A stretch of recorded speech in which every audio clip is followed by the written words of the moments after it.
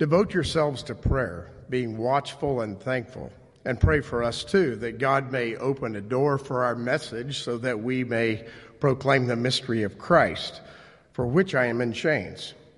Pray that I may proclaim it clearly as I should. Be wise in the way you act towards outsiders. Make the most of every opportunity. Let your conversation be always full of grace, seasoned with salt, so that you may know how to answer everyone. Tychicus will tell you all the news about me. He is a dear brother, a faithful minister, and a fellow servant in the Lord. I'm sending him to you for the express purpose that you may know about our circumstances, and that he may encourage your hearts. He is coming with Onesimus, our faithful and dear brother, who is one of you. They will tell you everything that is happening. My fellow prisoner, Aristarchus, sends his greetings, as does Mark, the cousin of Barnabas. You've received instructions about him, so if he comes to you, welcome him. Jesus, who is also called Justus, also sends greetings. These are the only Jews among my co-workers for the kingdom of God, who have proved a comfort to me.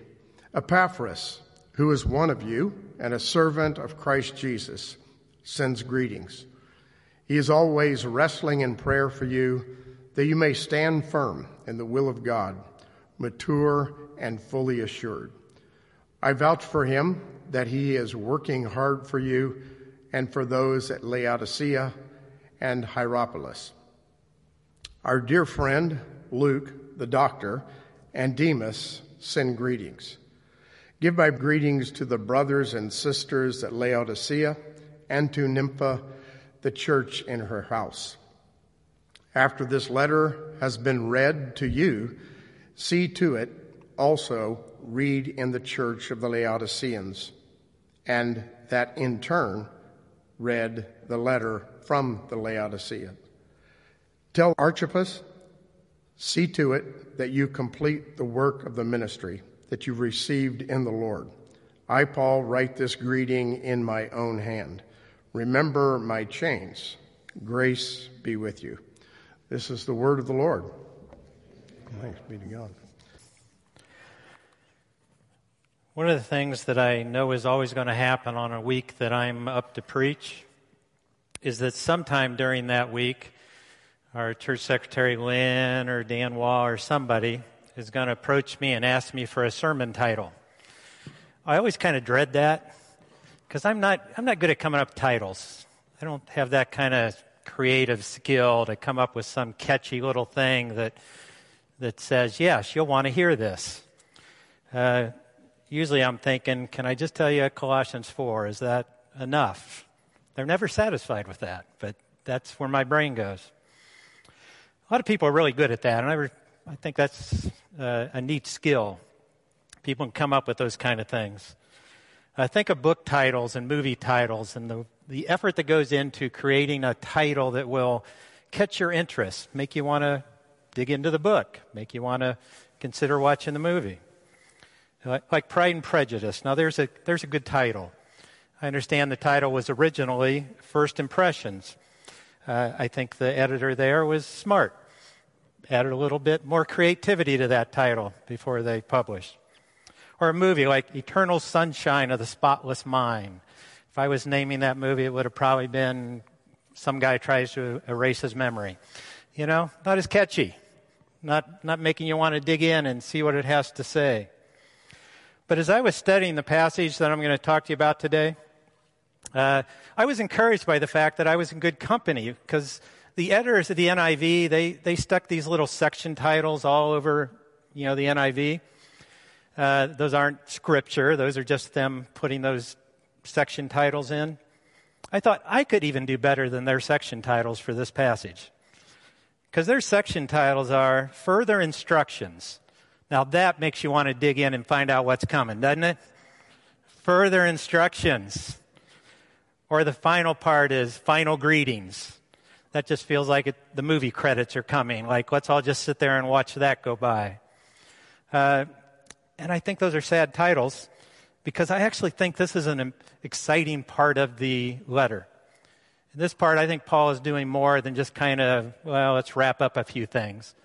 I think Paul is saying something that really is kind of grabbing the attention of people at the end and really driving home what he wants to say to them, something he's passionate about, and really giving kind of a living, breathing example of what he's talking about at the end of this letter.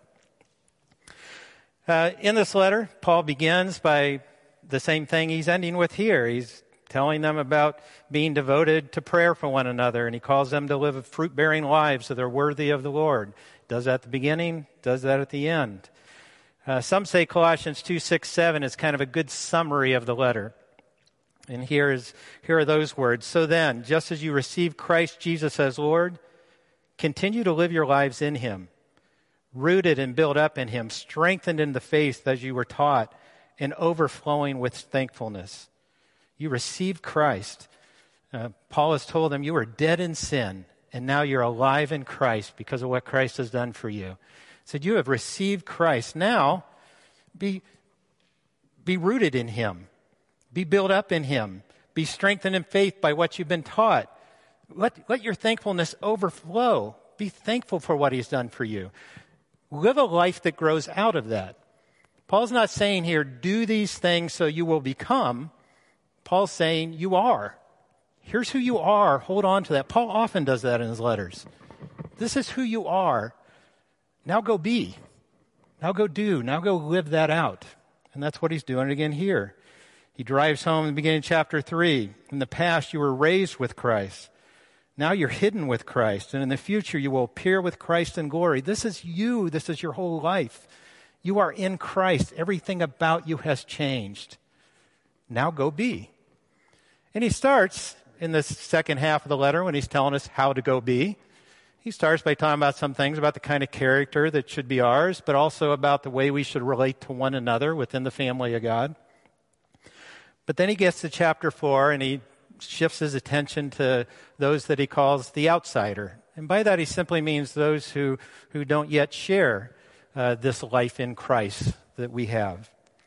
He says, how should we live towards them and relate towards them?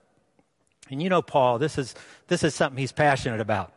This is something he sacrifices a lot for and is living his life for. But it's interesting here where Paul starts. When he says, I want to turn your attention towards those outside the walls of the church, outside the family of faith, and consider them. He starts by saying, devote yourselves to prayer, being watchful and thankful. He doesn't put on an evangelism seminar. He doesn't just motivate you to go do.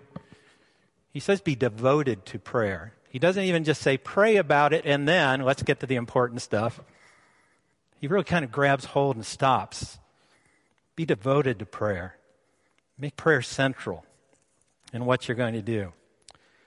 That's often not where I start when I want to, change the mind and heart of another and be a part of what God's going to do there. My mind doesn't often run to, well, let's stop and pray. Let's really invest in prayer because that's really the most important thing that you can do. Just a little later in chapter 4, Paul's going to tell about his friend Epaphras. Epaphras was the guy who probably founded the church at Colossae. He's from there, Paul tells us. And he writes this about Epaphras in verse 12. Epaphras, who is one of you and a servant of Christ Jesus, sends greetings. He's always wrestling in prayer for you, that you may stand firm in all the will of God, mature and fully assured. I vouch for him that he is working hard for you and for those at Laodicea and Hierapolis. He's working hard for you. And what's the hard work he's doing? He's not there with them. The hard work he is doing is he's praying for them. This is a guy who cares so much for this church that he started. He's doing the hard work that they need done for him. He's devoted to prayer. He's wrestling in prayer for them. And Paul acknowledges this is hard work. If you want to make people feel guilty in church in a sermon, talk about prayer. And all of us, to some degree, can come up short. Should be doing that more. But this is a place where Paul acknowledges this is hard work. He holds up Epaphras because he says this is unusual. This guy wrestles in prayer for you. He works hard for you because he understands that's some of the most important ministry he can do for you, some of the most important work that he can do for you. When we think of heroes in the church, I don't know if our minds often start with those who do the hard work of prayer. When we think of evangelism, I don't know, our minds often run to those who do the hard work of prayer, that they're the real heroes of ministry of that work. Paul says that's the place to start. I think of myself as a pretty hard worker. I think I've kind of been raised to work, sometimes work too hard at the wrong things, but work hard. But honestly, as I read this passage, it struck me, I think I'm lazy about prayer. I don't think that's a place I can say that I'm a hard worker. I pray, but I don't think I take it on the way Paul's calling us to take it on here, to be devoted to it, to see it as vital, the foundation of everything else that we're going to do as the church. Do the hard work. As I was reading this, a story came to mind of a time several years ago when our church was going through a kind of a difficult time, transition, and it was a hard one, and it had been hard on me, and I was kind of feeling sorry for myself and sitting in my office one day and honestly thinking about what my future was going to be. Wasn't too sure at that point. In the midst of sitting there, I get a call, and the call is from a man in the church that I had worked in years before in Connecticut. It was a man I knew fairly well, but I wouldn't say we were close. And he calls and just starts talking to me about what's happening in my life, how things are going. And the whole time back in my head, I'm thinking, why are you calling me? I haven't thought about you in 4 years. Why are you calling me?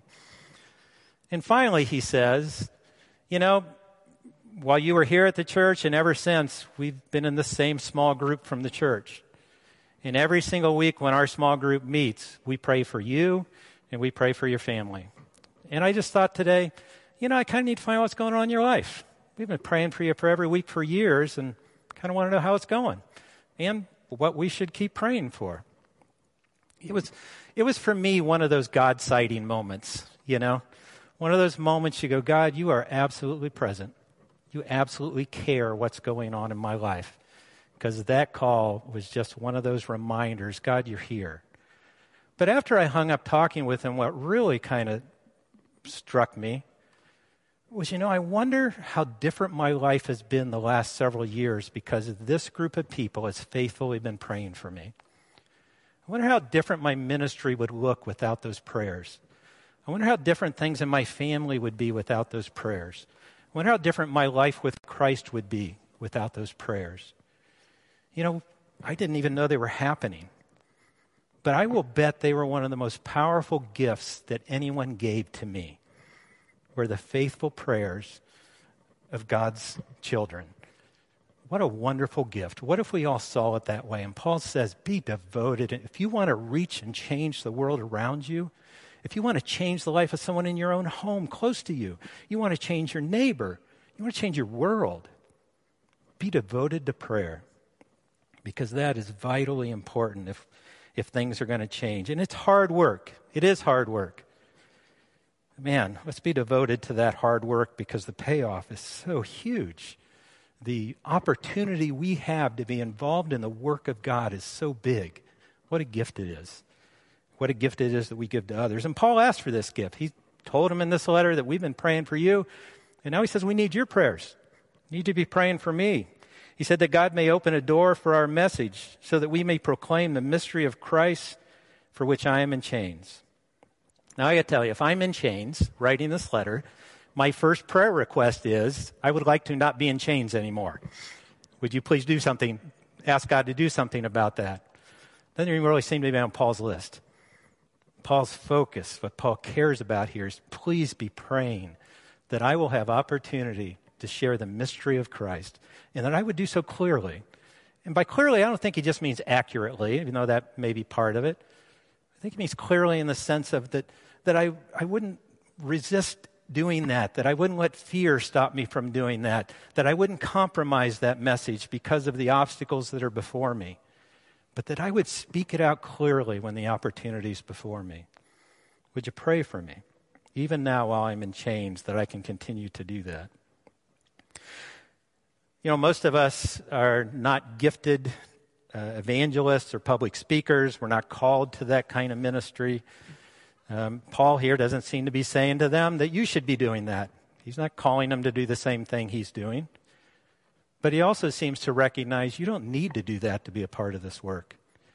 Because your part is just important if you are praying for me as if you're here doing it. Your work matters. Your prayers matter. Matter of fact, your work of living life, living out this in Christ life with the people you're with, that is vitally important. This is what Paul's called to do. Others called to do other things. But Paul cannot do this by himself. He needs others, and we can't do the work we're called to by ourselves. We need others. We need the prayers of others. We need to be doing this together, and that is significant, hard work that we do when we pray for each other.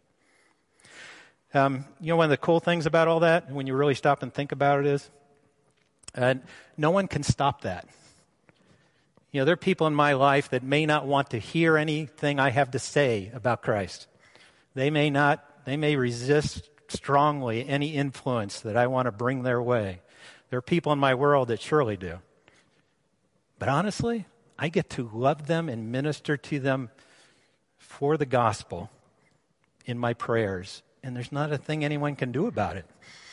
It's a gift I get to give, even if it's a gift they don't understand really is a gift. Prayer is a remarkable opportunity we have. Let's use it. But he also says be watchful and thankful. And I think he's talking about this connected to our prayers. Be praying in a way that is connected to being watchful and being thankful. Ben Witherington, a New Testament scholar, said, watchfulness suggests attentiveness rather than spiritual complacency, an attitude of expectancy which can fuel a return to prayer over and over again. Be watchful. Look for what God is doing. Look for God's grace at work in the world around you and in the people around you. And then join that in your prayers. Prayers that are looking, I expect God to be out here doing something, and I'm looking for that, and I want to join that in my prayers. And I want to be thankful for it when I see it, when I recognize it. I want to be thankful when I see the answers to those prayers. Because, man, that makes the hard work of prayer a little less difficult, right? When you really see, honestly, God, you let me be a part of this. Man, I want to pray again and pray again. Let's do the hard work. But Paul doesn't just stop there by saying pray. He then does go on. He says, be wise in the way you act towards outsiders and make the most of every opportunity. Let your conversation be always full of grace, seasoned with salt, so that you may know how to answer everyone. Love there the fact that he's saying the way you act, the way you speak, you should expect that to raise questions. You should expect that if you are living out in Christ in you in your behavior and in your speech, that's going to stir some curiosity in people and raise some questions from some people. And he implies, be ready to give some answers. Be ready to talk when those opportunities come up. But he doesn't say start there. Start by living out Christ in you, being who you are. 1 Peter 3:15 says something similar. Always be prepared to give an answer to everyone who asks you to give the reason for the hope that you have. But do this with gentleness and with respect. Live in a way that makes use of every opportunity, be looking for them. One commentator said it's like being good bargain hunters. It's like you're going to the store and you're just always scanning everything to see where's the best bargain and don't miss it, want to grab it. See, and that's what we're called to as believers. We are looking for every opportunity to grab it up, to make use of it for the cause of Christ, to have an opportunity to share the one who is in me and the one who is with me with somebody else. Don't miss those opportunities. But you know what we get caught up in a lot of times? It's like we think of this as, well, I just shouldn't, mess it up. I shouldn't do anything wrong. I shouldn't say something wrong. I should be careful that I don't, misrepresent the cause of Christ in something I do or say. But he's talking about something more than that. That's just too, inactive. He's calling us something much more intentional than that. For instance, about our speech, he says, be gracious, be considerate and kind. Or Peter says, gentle and respectful. Be active in your words of bringing goodness to other people. Be wise in your in your behavior that brings that which is of Christ to them in the way you behave. I think he's contrasting this with a speech that he talks about a little earlier in chapter 3 that he says grows out of our earthly nature. It's the kind of speech that he says is anger and rage, malice, slander, filthy language and lies, selfish, inconsiderate language. He said, no, be about someone who's seeing the other and being responsive to them. Make sure your speech is for them. It's not just being nice people. I'm glad we're nice. We should be nice. But nice, I think, is not intense enough here. It's not active enough here. Because Paul goes on and says that we should have speech that's seasoned with salt. Salty speech was a common metaphor in the ancient world. It meant witty. It meant amusing. It meant interesting. It meant insightful. Speech that people actually want to listen to, that engages them in some way, that's attentive to them. He's not saying just be careful. Be engaging. Be responsive. Be speaking and living in ways that actually stir up curiosity from the world around you. And be well informed. Be ready to give an answer when an answer is needed. Don't need to be theologians. Don't need to know every answer perfectly. That's never necessary. You just need to be able to share the Christ you know, the Christ who is in you and with you. Share what you know. Be prepared. Do the work, study, but just share the Christ you know. That's all we have to do. This isn't aggressive evangelism that I don't think Paul is calling us to here, but I think it is intentional. I think as evangelical Christians, we are often so predictable. We do what everyone expects us to do. That's kind of careful Christianity. But if you think about the Christ who is in us, Christ was anything but predictable, right? If you really think about who Christ was, he surprised people. He was unnerving. He lived out a kind of a grace and a love and a responsiveness to people that kind of took him back sometimes. He calls us to something more than just don't mess up. Let's prayerfully join God's activity in our places of work, in our homes, in our church, in our community, and in our world. And let's be gracious in ways that are actually unnerving. The other day I got a call from my wife, and she was over on the bypass and had been in an accident and called me. A young girl was not looking and ran in the back of the car behind Lori at a stoplight and then pushed that car into Lori, and all 3 cars were totaled. So I was driving from here over there to, see what was going on. I could tell my wife was kind of shook up by it. But as I was driving in the other lane, I could see over where they were, and Lori was standing there hugging the girl that had been in the accident while she was crying on Lori's shoulder. And I thought, see, now that's unnerving behavior, right?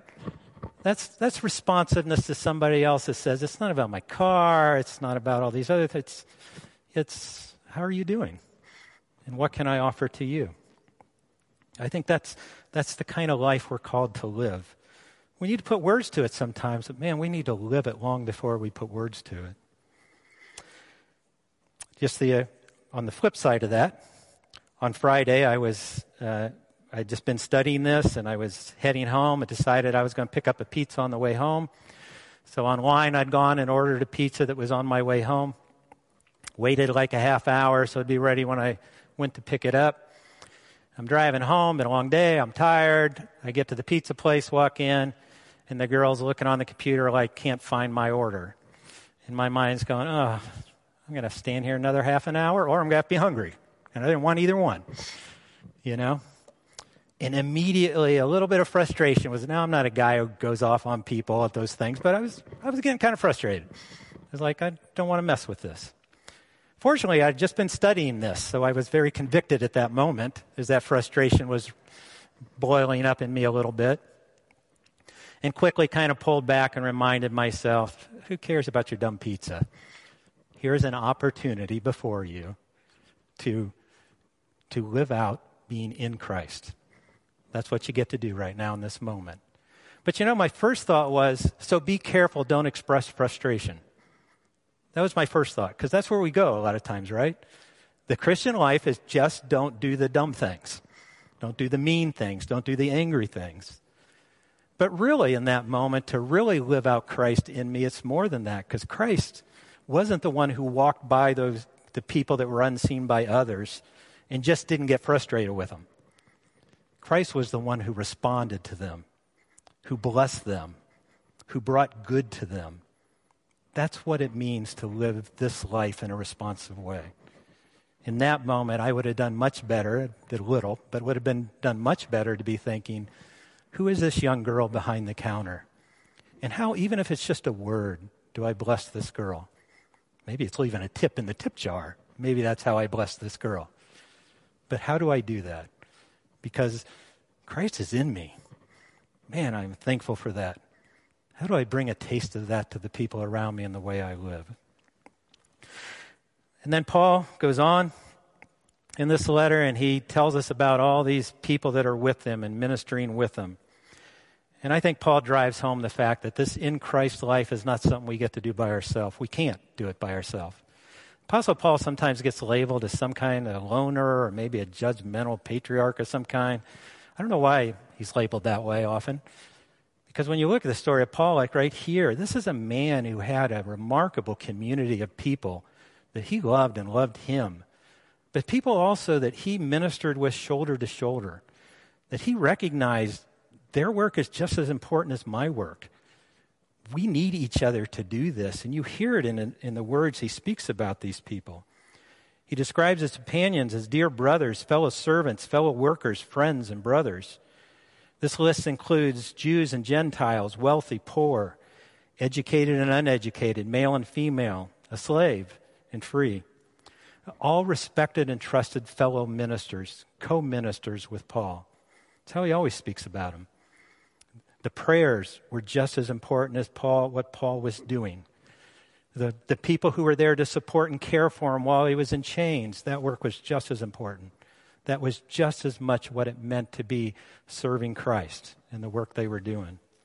It all mattered. But what also stood out to me as I read that list was I thought, this is not a community that happens by accident or happens naturally, right? That kind of diversity with equality, that doesn't happen by accident. That's a very intentional community. That is a community that I think is built on a foundation of prayer. That is a community that grows out of people who are watchful for the activity of God around them. That's a group of people who are intentional about speaking into the lives of one another's, being a blessing to them and living with them in a way that reflects Christ. That's that kind of, because natural community is a whole lot of sameness. It's easy community. It's where we don't have to deal with that which isn't us too much. That's not the kind of community Paul had. Because again, this is the kind of community that's built on a foundation of prayer. This is a kind of community that reflects Christ in us. Let's be that kind of community. It's hard work. It really is hard work. It takes intentional choice. But I love what Paul is saying here is, I get it's hard work. It's going to be tough. You're going to fail at it miserably often. We're all going to have problems doing it. But man, it's good work. And I think that's what he's driving home at the end of this letter. Let's pray. Father, most of all, I'm thankful that we don't do this work without you. That if we are watchful and thankful, if we look, you are at work all around us. Father, we're thankful for the way you've poured your grace out into our lives. Father, we're thankful for the way that you use us to be vehicles of your grace to others. Father, I pray you'd wake us up. I'm thankful we don't have to become something that we are not. We just have to live out who we now are because of you. In your blessed name, amen.